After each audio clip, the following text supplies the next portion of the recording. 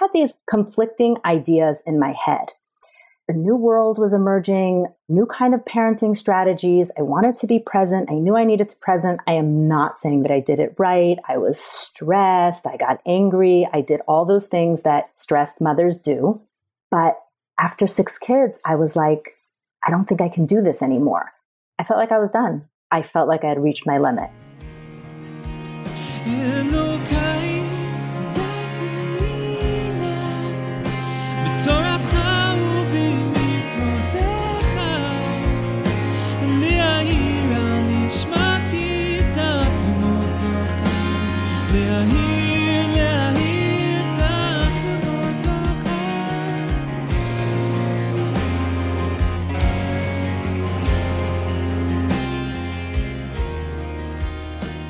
Hello there.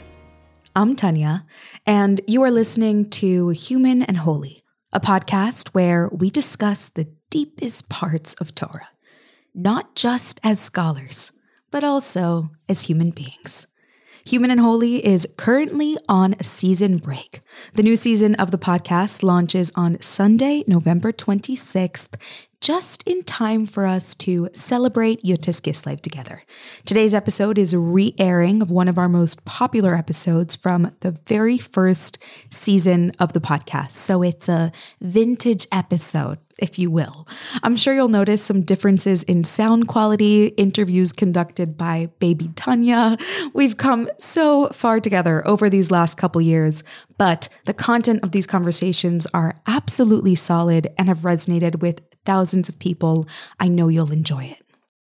In this episode, I interviewed Dena Schusterman about how her understanding of Ein Sof, God's limitlessness within the world and within her own self, empowers her to make choices beyond her perceived limitations. She talks about expanding her family, stretching herself financially, and sometimes scaling back in one area in order to expand in another. Like the universe, we too live in a dance between Ein Sof and Tzimtzum, exploring our limitlessness through the limited human vessel that God gave us. Hi, my name is Dena Schusterman. I live in Atlanta, Georgia. We've been on Shluchos here for 24 years. I'm the founding director of the In-Town Jewish Preschool, founding director of Chabad In-Town, the In-Town Hebrew School, and I am busy most days writing a book, a manuscript. A manuscript. Do you want to tell us more? It's a memoir of sorts, but if I knew more, I might be further along in my writing. So I am currently figuring out my narrative arc. Okay, nice. It's a process. Writing a book could take years and years. Yes, this is what I'm learning. I'm birthing this book, but it's somehow harder than my other births. And longer too, right? Yes. Yeah. Much. That's the nice thing about birth. It's that it's relatively quick. Yes, and you have a due date. Yeah. You know it's going to come out eventually. Well, this too, by the way, will come out eventually. Please God. Yeah. Help of Hashem. Okay. I'm so excited to have you here. Thanks so much for being here. I'm excited to be here. Could you begin by introducing the topic that we're going to explore today as briefly or extensively as you want? Okay. The topic we're going to explore today is the topic of Ein Sof, the limitlessness of Hashem. So I wanted to give maybe a little tiny background, and that is that everybody has a worldview. As an adult, it's really important to be conscious of what your worldview is. Like, what are your beliefs? I mean, I think that's what this podcast is about, sharing a worldview, a belief system through the lens of Chassidus. So I'm saying this because what I'm sharing is very personal, but the lens is Chassidically universal. Sometimes this consciousness comes as a result like of a situation where you are forced to look at yourself and your thought patterns, and then you establish, like, where did I get this from? And I feel like at some point we're all forced to face what we believe about the world. When that happens, every situation we respond. It just depends on so many things, but the ground level is, where am I coming from? How did I start thinking about this? And that is maybe programmed since childhood. So coming from a Hasidic background, some of this might be easier because even though I came to it as an adult, it was like there at the very base level, slowly trickling in. Okay. So the Torah worldview has always been that God is present everywhere. I'm sure they didn't sing this in ancient times, but all of our children know Hashem is here, Hashem is there, Hashem is truly everywhere. But the radical new idea that the Alter Rebbe taught in Shari Yichud Ve'emunah of Tanya is about the limitlessness of Hashem in this world, simply called Ein Sof, although nothing is simple in Chassidus, right? So I'm going to try to explain what I understand about this. So once upon a time, it was known to those who cared to know that God is present, as it says in Zohar, Les Asur Panay Mimech. There's no place devoid of Hashem, okay? But with this understanding, it was that God was present everywhere in the sense that he has power over everything, as in the image of like Hashem's up above, looking down, he's all powerful. It was thought that through this Midah of Malchus, the infinite is like harnessed, but he leaves his full power behind, and that there's some limitation of God down here, so to speak. This is how this was understood for centuries, but it can't be. It's just not true. The Baal Shem Tov came along and said that God is everywhere as he is. There is no godliness withheld from the world. He is in fact present here in his infinite state. Not only that, he is involved and clothed within the physical world and the finite universe. He's in our world exactly as he is. And this was not something people understood until the times of the Baal Shem Tov and then the Alter Rebbe. So what this means that in our finite world, he, God, has an infinite presence.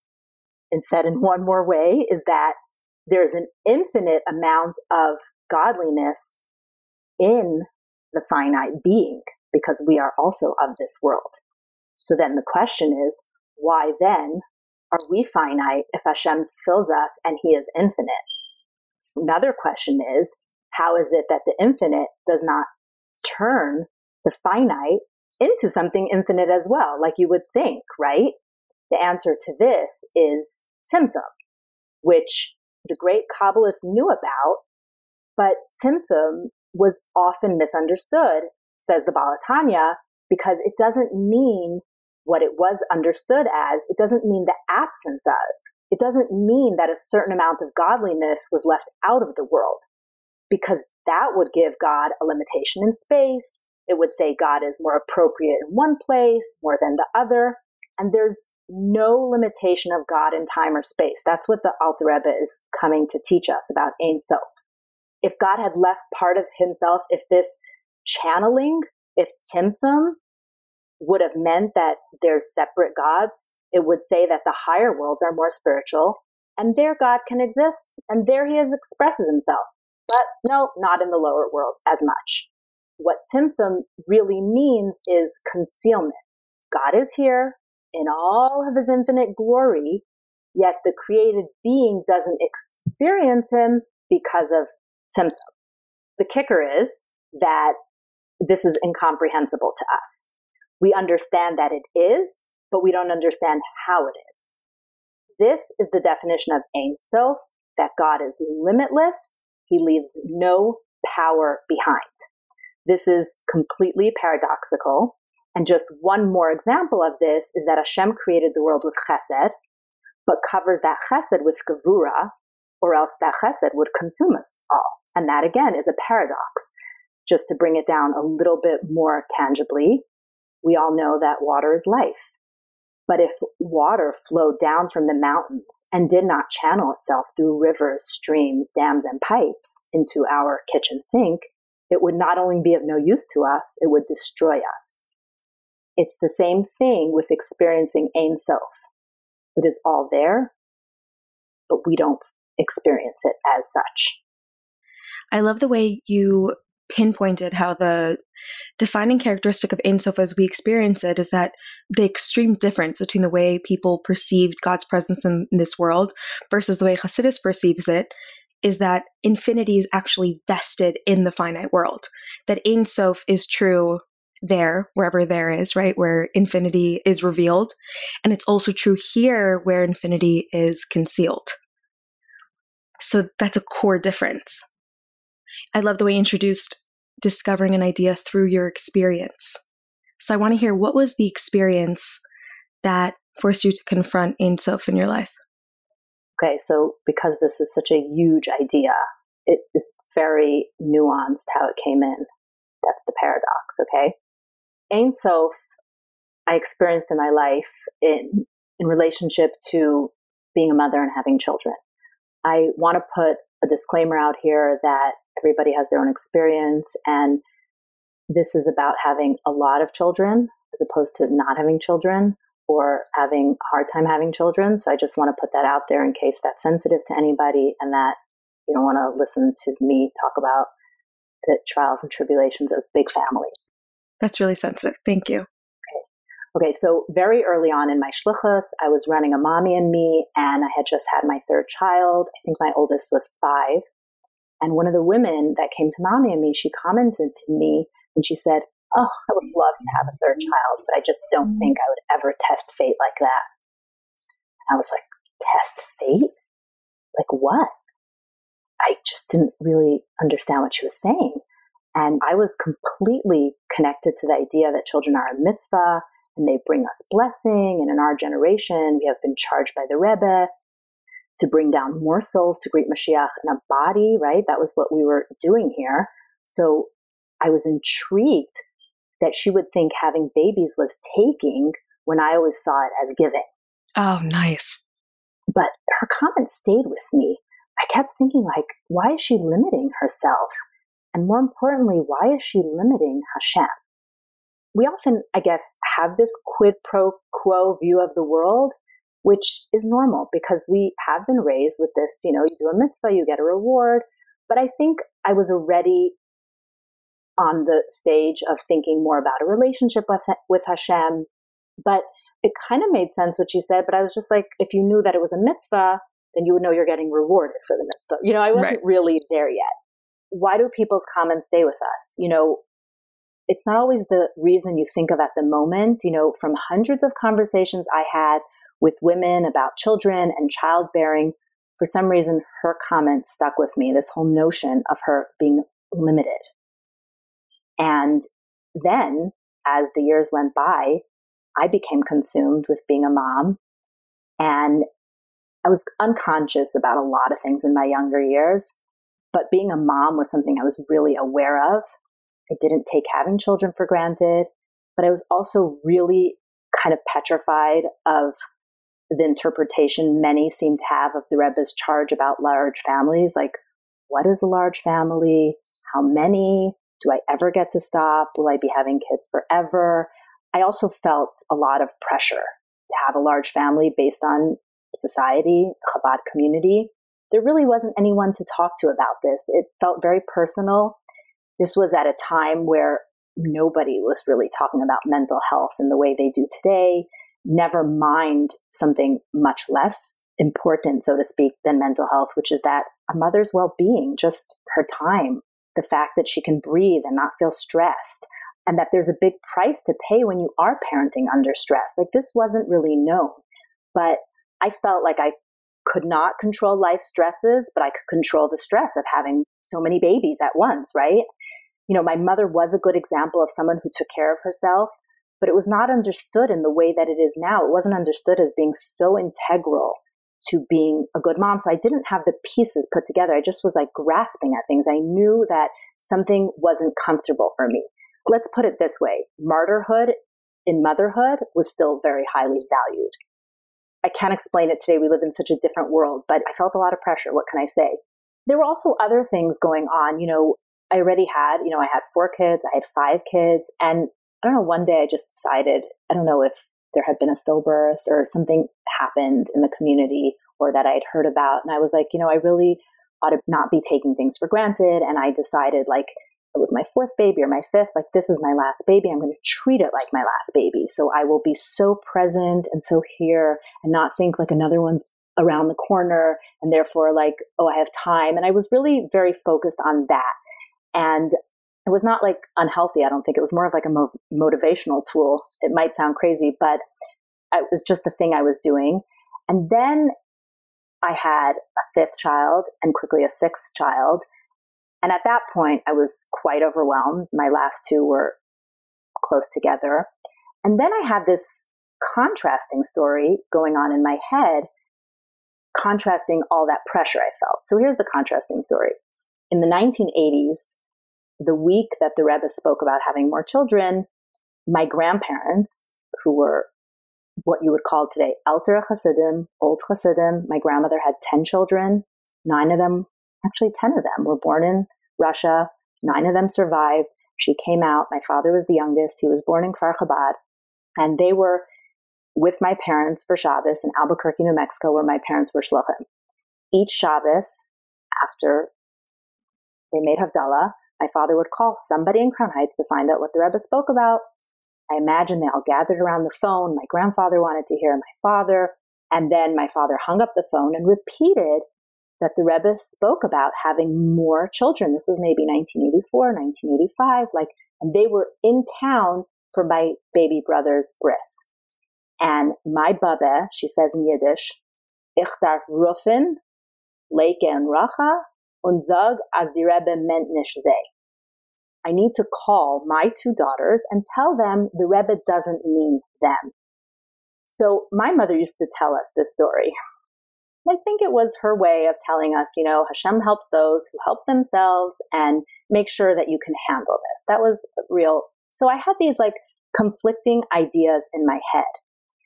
A new world was emerging, new kind of parenting strategies. I wanted to be present. I knew I needed to present. I am not saying that I did it right. I was stressed. I got angry. I did all those things that stressed mothers do. But after 6 kids, I was like, I don't think I can do this anymore. I felt really like I was at my limits. So at that point, I felt very limited. And here was my real transition into recognizing. So that's a long story, I guess, to get to my understanding of where my limitlessness was. I had my 6 kids and I felt like I was done. I felt like I had reached my limit. So I started obsessively asking around. At this point, I felt more confident. I felt like I did have a big family and I was just interviewing people. And anyone I could ask, I said, what did the Rebbe mean? What is a big family? How many children? And we had, I would say, one of the premier Lubavitch thinkers in our house for a Shabbaton. And I said to him, what did the Rebbe mean? How many children is a big family? And he looked at me and he said, how many children do you have? I said, 6. He said, you have a big family. It's like, oh, I do. That's right. Thank you for the validation. Right. So at that point, I spoke to him. He's not a Rav per se, but he's big chassid. And at that point, I felt confident with calling a Rav and telling the Rav, I feel like I'm done. So according to halacha, the Rav said, you're done, sure. But why don't you call your mashpia just to really discuss this? I want to talk about a mashpia here for a minute. So a note on a mashpias. I am really consistently amazed at how the Rebbe was ahead of his time, and he really prepared us for this time. And if you look around, what is everybody busy with today? Everybody's got a coach. Everybody's becoming a coach. What is a mashpia? A mashpia is your spiritual coach. And what will every coach tell you? I don't do any work. Everybody taps into their own self. Everybody has the answers within them. A mashpia is a chacham. We have a tradition of emunas chachamim, believing in a chacham, faith in our sages. It also means the faith that the chacham has in you. I can look into myself and say, I have these answers. And it takes a mashpia to help me come up with these answers. I don't have to identify as the confused person. I have answers within me. I'm smarter than I think. what a coach does, what a mashpia does, is they direct people to yourself. This is what the Rebbe did. He directed people to themselves. Rebbe Shais Taub, who ran a column for years in the Ami magazine, said he would just do exactly what the Rebbe said. He would read the questions and find the answers to people's problems in their questions. That's what the Rebbe did. So a mashpia has the clarity to help us not believe our own false narratives. So now enter my mashpia. I called my mashpia. I told her about my journey with this. I told her how I felt. I told her about the clarity I was feeling and what the Rav said. And she helped me understand that the brachos that come with each child, that why would I want to limit my brachas? She said, Hashem is limitless. And Hashem can give you so many brachas. And do you want to limit your brachas? And she didn't say this like in a guilt-mongering way. She really said it in just in the way that it was like, oh, I hear you, I hear you. I had possible brachas waiting inside of me, and the rest was noise. I had the power within me to know what was best and to make this decision. And that also felt really empowering because I had the decision was in my hands. It wasn't any more a pressure. With this conversation, it clicked for me. Why would I limit Hashem? Hashem is limitless. He has this power. And she helped me access this. She helped me access my treasure within, which is my Ein Sof, my ability to be limitless in this situation. She gave me the power to draw upon my own spiritual depth to go ahead with this decision. So instead of it remaining like in the abstract, I'm confused, I don't know, Hasidus calls this makif, it was just like hovering somewhere, she helped me go into myself. And if Hashem is in me, then actually I have a piece of infinity in me. And she helped me access that. I have a power of infinite me and you. We all have a treasure of infinite spiritual power within us to tap into that limitlessness of Hashem. And this was my doing it with awareness. It says in the Medrash on Shir HaShirim that Hashem said to the Bnei Yisrael, Pischu li Pesach echad kechuda shel machat v'ani poseach lecha kemo pischo shel ulam. Open up for me a tiny opening like the size of a needle, and Hashem will open to us like the doors of a hall, a banquet hall. It's such a beautiful parallel from the story that you said at the beginning of the woman who approached you at the Mommy and Me and said, how are you going to test God like that by having more children? It's almost like, because that's just like the world's messaging of everything, not just having children, that it seeps into our consciousness where even if we consciously say, no, God, of course I'm not testing fate when I have more children. And there is this rhetoric in our head that says, you can't do more. God is not going to give you the ability to be able to handle more. You're at your limit. This is the limit of your fate. I think it's a beautiful parallel from you as a really young mom to you as a mature mother having 6 children and having to confront that belief that you instinctively had when you were young in a way that was, as you said, more conscious and done with awareness. It's beautiful. Right. And I'm not going to say that I didn't feel like maybe I was testing fate. What if I get pregnant again and the baby is not healthy? That was a huge worry of mine. Even though I was young, it was like more souls are coming down, more kids with special needs. I was worried about that. It's true. That's why I think I remembered her words, because they kind of rang true for me. Right. Okay. So what happened next? So I got pregnant and I was just flying around, and the summer happened, and I was really trying with my last few pregnancies when I had heard that I heard through Dr. Rosen that the Rebbe had suggested you do that 20-week checkup and do a sonogram if possible. That's what I heard, that Dr. Rosen told the men at the Kinnos that yes, do that 20-week sonogram if your doctor wants you to. So in the last few pregnancies, I had done that sonogram. Now I was at 22 weeks and I came to the doctor and I said, I've never felt like this. And I feel horrible. And just because I'm old, and it's just because my 7th pregnancy. And he takes one look at me, and he's such an a seasoned doctor. And he's like, let's measure you. Because he always just eyeballed. He measures me. He's like, you're measuring way bigger. Now I have to say, I did not look way bigger, but I was measuring way bigger, and the scale doesn't lie. So he's like, we're going to do a sonogram. Come.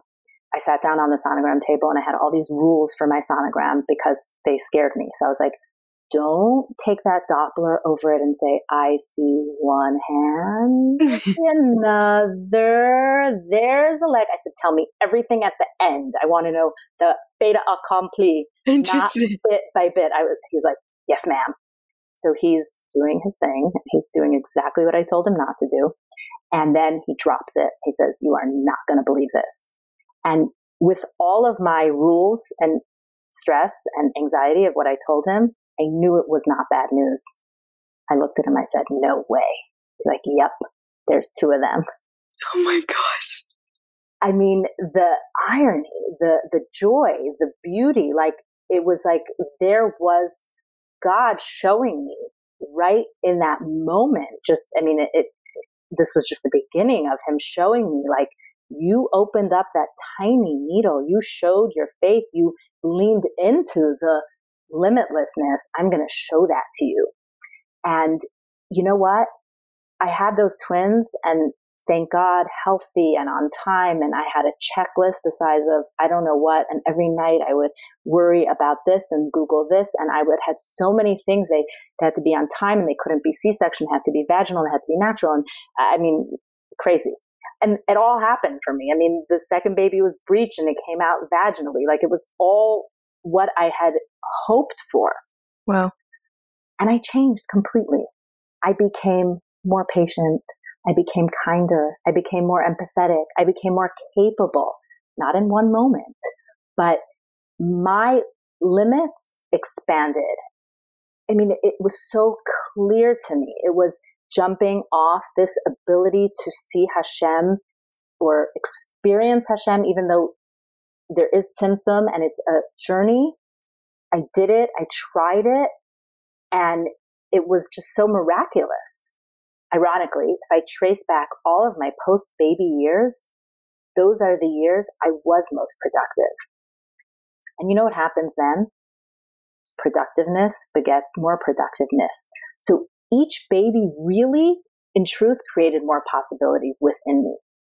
Hashem shows us his limitlessness. Talk about Ein Sof. It was Ein Sof diapers, Ein Sof late nights, Ein Sof money pouring out. Oh my gosh, yeah. But in that Ein Sof specifically, I'll talk about the money pouring out, because obviously that is a big worry that people have when they think about enlarging their family, especially in today's day and age where we have to put our kids in private school and camps and help and Shabbos and Yom Tov, and things cost so much money. But Hashem showed us his limitlessness in that as well.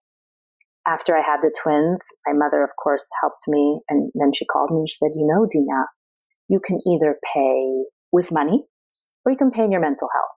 You decide. So we made a really strong decision that for sure for 1 week, we were going to have a night nurse. I mean, I have twins. I needed a night nurse for 1 week. Everybody in my community has 2 kids. They have a night nurse for 1 week. They have 2 children, period. Right. So, and they have a night nurse for 1 week. I decided that I could also get myself a night nurse. For so I hired her for my 7th birth. Twins. And then it was twins. So then the night nurse became 1 week, became 10 days. And then we found this woman who would come to our house at 11 p.m. and she stayed until 6 a.m. Wow. For 6 months. And as you can imagine, the cost was prohibitive. And my husband, like a tatala, paid for it, never even spoke about wondering where the money was going to come from. And then interestingly enough, one day he gets a phone call from his accountant who says, Rabbi, I've noticed that the way you're filing taxes is not the way that a nonprofit rabbi, whatever it was, he was filing it all wrong. And he could refile the last couple of years and get back this money. And all of that money was exactly, basically, the money that was meant to pay this woman for her time with my children at night. Wow. It's like you doubted your ability to have one more child. And God was like, you could have more than one. You could have two. Like, you open a needle and God's like, you could do so much more than that. How did you feel about it being forced upon you, having twins? I never thought of it that way. What I mean is, like, how did you feel about the challenge of you were planning on having one more child and then now you have two? It was so clear. It was like, okay, wow, like I'm going to get double the blessings. Like, it was so tied up for me in all of this. Like, I was giving myself over, really. I was leaning into this. So I was like, bring it on. I mean, it didn't come without stress and anxiety and fears, but I was really, like I said, it was at a time in my life that I was really conscious of what was going on for me. The fact that you're pushing yourself beyond your perceived limits. Yes. And again, I want to be very clear that this was my journey. And I felt like, because I asked a Rav and then I spoke to a Mashpia, like, it played out in a very safe way. And it's just my story. But, I sat I'll tell you after that, I called the Rav back and I said, I had twins. And you know what he said? He said, Dena, your factory's closed. And then I went to the kinnas that year, and this is the Chabad women's kinnas, and there was for whatever reason, this was what the theme was at one of the sessions. It was like video after video after video, the Rebbe talking about having more children. And then there was a panel up there of women and the beauty in having more children. I was like, ooh, it's good. Because I was like, this is so much pressure. Again, right. I was like, no. I felt really satisfied, and I felt like I was in a good place, that I didn't have to carry that anymore. Yeah, and I agree with you that, like, it's such a personal journey. Like you said, you did it in a safe and organic way that was within the infinite potential that God has to give you blessing, has to fit into the vessel that you have as well. Right. And I spoke about worldview at the beginning. I think that when I'm going to use like just a modern terminology, buy in. So if you buy into this, then do all those steps. Like, it's not a game. Like, I've bought in wholeheartedly. So the Rav, the Mashpia, and that's what a Rav does. A Rav creates a reality. That's what asking the Shaila is. The Rav creates the reality for you. What a Rav says is your reality. So the Rav said, you're done, but go speak to Mashpia. And speaking to my Mashpia meant that I was going to have this conversation about blessings. So that all of it was tapping into this very spiritual world that is not exposed. The Mashpia was able to guide you to wade through the noise and find what you wanted. Like, you were ready to expand your vessel. You knew you were, because you were looking for so many answers outside yourself. And as soon as you looked inside, you knew. Right. But I was ready to expand it when it made sense, I guess, if that makes sense. I had to really understand this. And then that feeling of blessings really overcame me. I was like, oh, wow. And that I don't want to miss out on. Would you say that large scale expansion that you experienced has impacted you in small scale ways since then? Like, was it a big before and after? Was it just one specific experience where you have experienced it and there's other ways that you have too? Oh, it was a big experience that impacted every area of my life. It was like a dam opening. Like I said, I became a more patient mother. That doesn't happen overnight. That's like tiny, tiny, tiny steps. My children will not say to you, the moment the twins were born, mommy changed. They will tell you that it has been a progression since the twins were born. I don't even know if they could necessarily articulate that, but me and my husband, we know that I was conscious. I was looking for consciousness, but wow. They opened up something. So it was almost like, how could I do this if I'm not conscious? How could I do this if I'm not patient? It was like I couldn't slide by anymore on just doing good enough. I had to do really good if I was going to handle 6 babies plus 2. I love that you said that you were paying attention more in a way, because you made this decision in a way that was so conscious. You began to pay attention more to what it meant that you were expanding your limitations, your perceived limitations, and making room for a limitlessness to enter. And that meant that you could grow in so many more areas. just because you were paying attention to the godly energy that you could access. Yeah. I don't know if I knew it in every moment, but looking back, that is what happened. And I understood the blessings, I understood the limitlessness, but when you look back, you have just so much more clarity about all this. I couldn't have articulated this the day after I gave birth. It's very, it's a journey since then. I want to ask you a question specifically about the financial element. No, you don't have to give your personal experience, but you can if you want to, just because I think that that's something that so many people ask and question for themselves, not only in choosing to have another child, but also in so many different things that we could be doing where we limit ourselves, because you hear stories of people who have taken a leap and God provided for them miraculously. So they opened up a giant cup and God literally filled their lives like a swimming pool. And then you feel like, if I open up even a tiny needle, will God provide just that small little space that I created where I'm going to need? What's your opinion on what is a risk worth taking when it comes to finances specifically? I feel like that's connected to having children, where you're able to push your limits, but you also want to welcome limitlessness into your life without being crazy. It's very interesting that you use the example of a cup, because my husband and I, Elio and I, have this thing about vessels, okay? Because when we moved to Atlanta in the late 90s, everybody would tell us that their plate is full. And me and Elio would look at each other and say, their plate is full? I don't know, my serving platter feels full. And then we would look at each other and say, I need to get a new platter. I need a baby tub. Now I need a bathtub. And now I need a swimming pool. So it's about expanding those vessels. So what's worth expanding the vessels for? Everything in the service of Hashem is worthwhile. So if your decision to expand, to take a risk, is because you're going to have more children, because you're going to give more tzedakah, because you're going to build an institution, then my worldview, my belief system tells me that's not testing fate.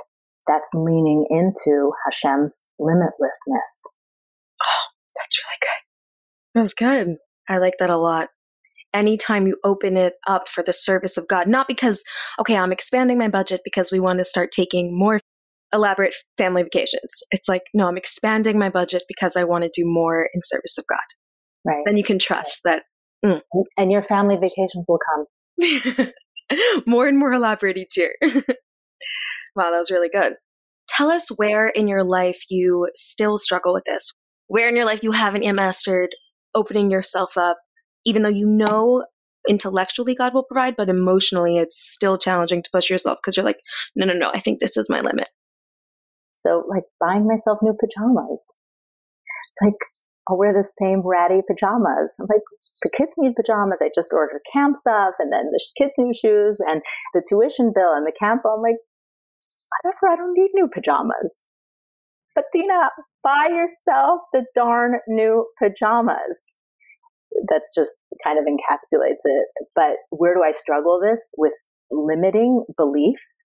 My children. It's limiting to think that all of your children are the same. Naming their behavior and boxing them in is limiting them. And because we've limited ourselves, we end up limiting our children. But our children are limitless.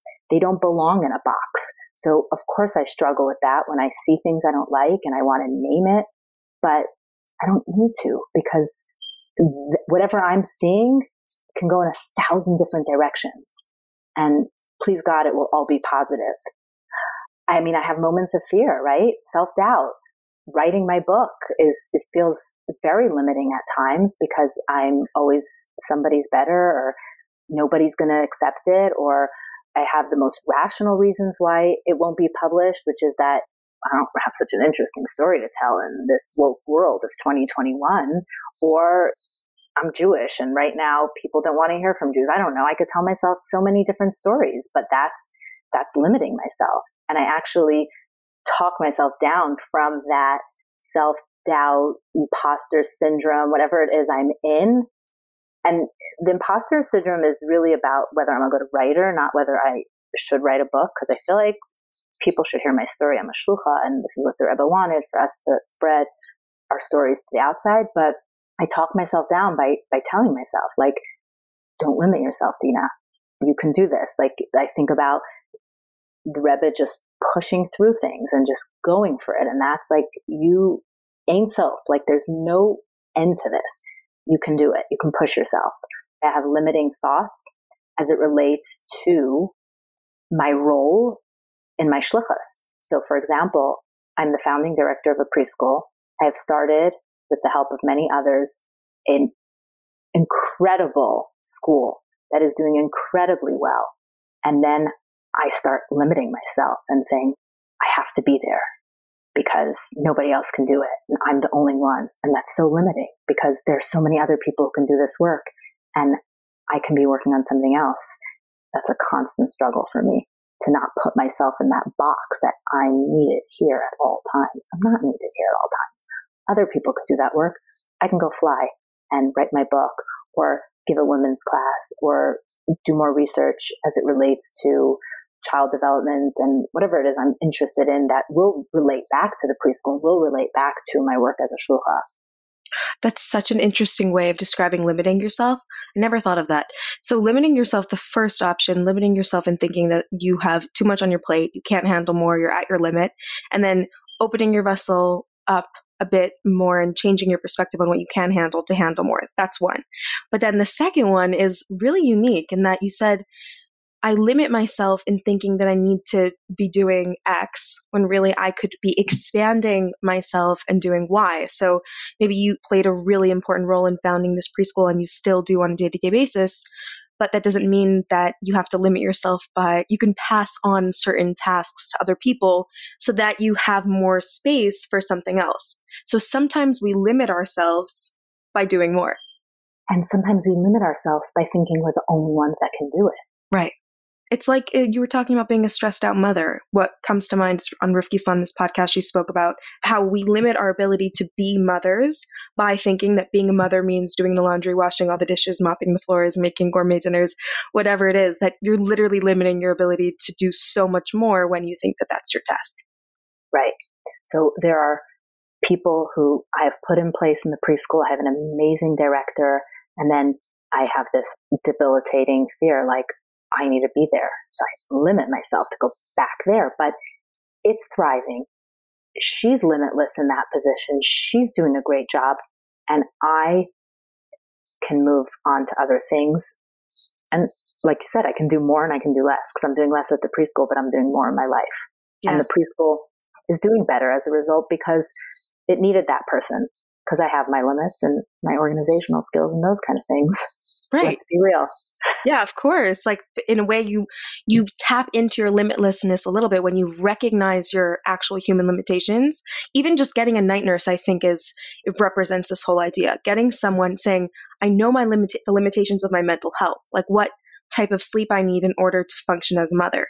And recognizing those limits is what allowed you to open yourself up so much more to literally having 2 more children, which anyone would say is a huge expansion. Yeah. Yes. That's very interesting, actually.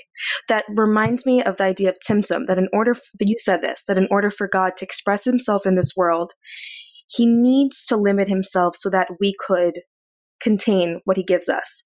So in order for God's infinity to be vested within us, we have to recognize our own limitations, how we're going to make it work to expand our vessel. One doesn't contradict the other. So when you recognize your limits, you don't say, okay, I recognize my limits, so I'm going to stop there. No, I recognize my limits. I put a system in place to expand in a way that works. So that's my own tzimtzum. I like it. Yes. Oh, so and that's beautiful. the paradox. And that's the paradox of it all. A teacher once said to me, one of the teachers in my preschool, actually one of our mentors, our coaches, she said to me, all great truths are a paradox.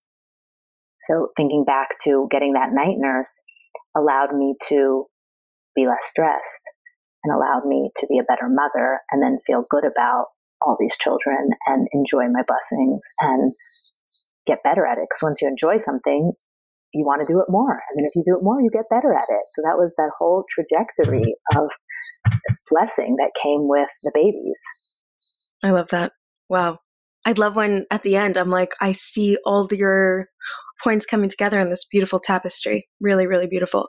Okay, hit us with some tips. What would you tell to anyone who is, to me, I'm limited in all the ways, to anyone who feels limited, how to step into that place of limitlessness a little bit more? Okay, so siyata dishmaya, help from Hashem, prayer, the basics, but it's the worldview idea. I would say to wrap your mind around it, get comfortable with these concepts. If you didn't come to this naturally, learn more about this, because the more you learn about this, if you intellectualize it at the beginning, you'll start being able to feel it inside of you. If it didn't come naturally, this feeling, some people might be listening to this and being like, oh, that resonates. Yes, yes, yes. And then some other people be like, what is she saying? So the more you learn about it, so again, wrap your mind around this, get comfortable. And then this concept of emunas chachamim, our belief in our smart people, in our mashpiyim, and then their belief in us. Get rid of that false self concept. I would say that this is the Hasidic version of manifesting, but it's actually doing the work of it, right? One last thing I want to say is really taking the first step. So test this in one area of your life. We all grew up singing this with our campers, Kol ha'olam kulo gesher tsar ma'od. So what is the whole world is a very narrow bridge? What does tsar mean?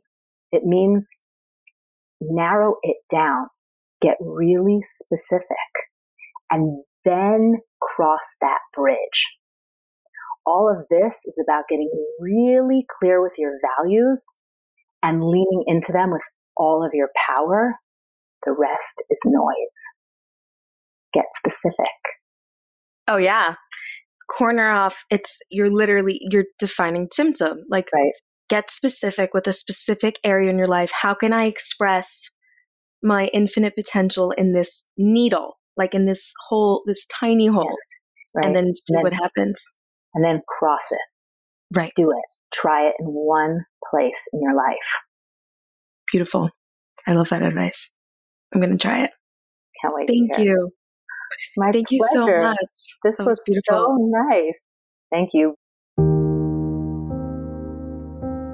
We live in a world of contradictions. God vests his infinite presence in finite creatures. And we, as finite beings, ache to express our infinite potential. I love how Dena expressed the idea of pricking a hole as small as a needle, pushing ourselves just a little bit past our perceived limitations.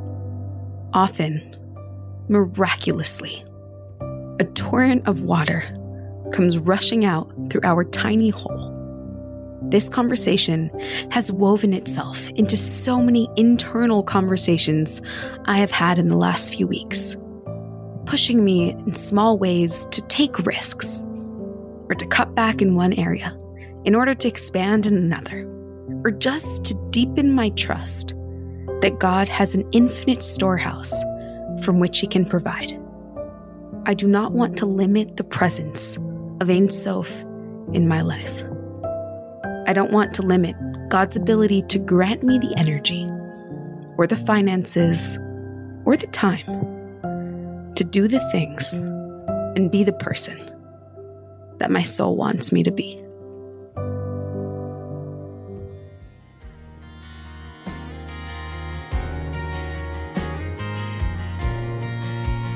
אלוקיי זכני נא בתורתך ובמצוותיך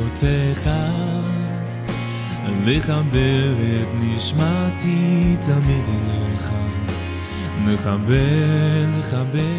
Thank you so much for listening. I hope you enjoyed today's episode, and if you did, please take a second to leave us a rating or a review. It means a lot to us, and it helps other people find the podcast. And we're all about getting Chassidus into every corner of the world.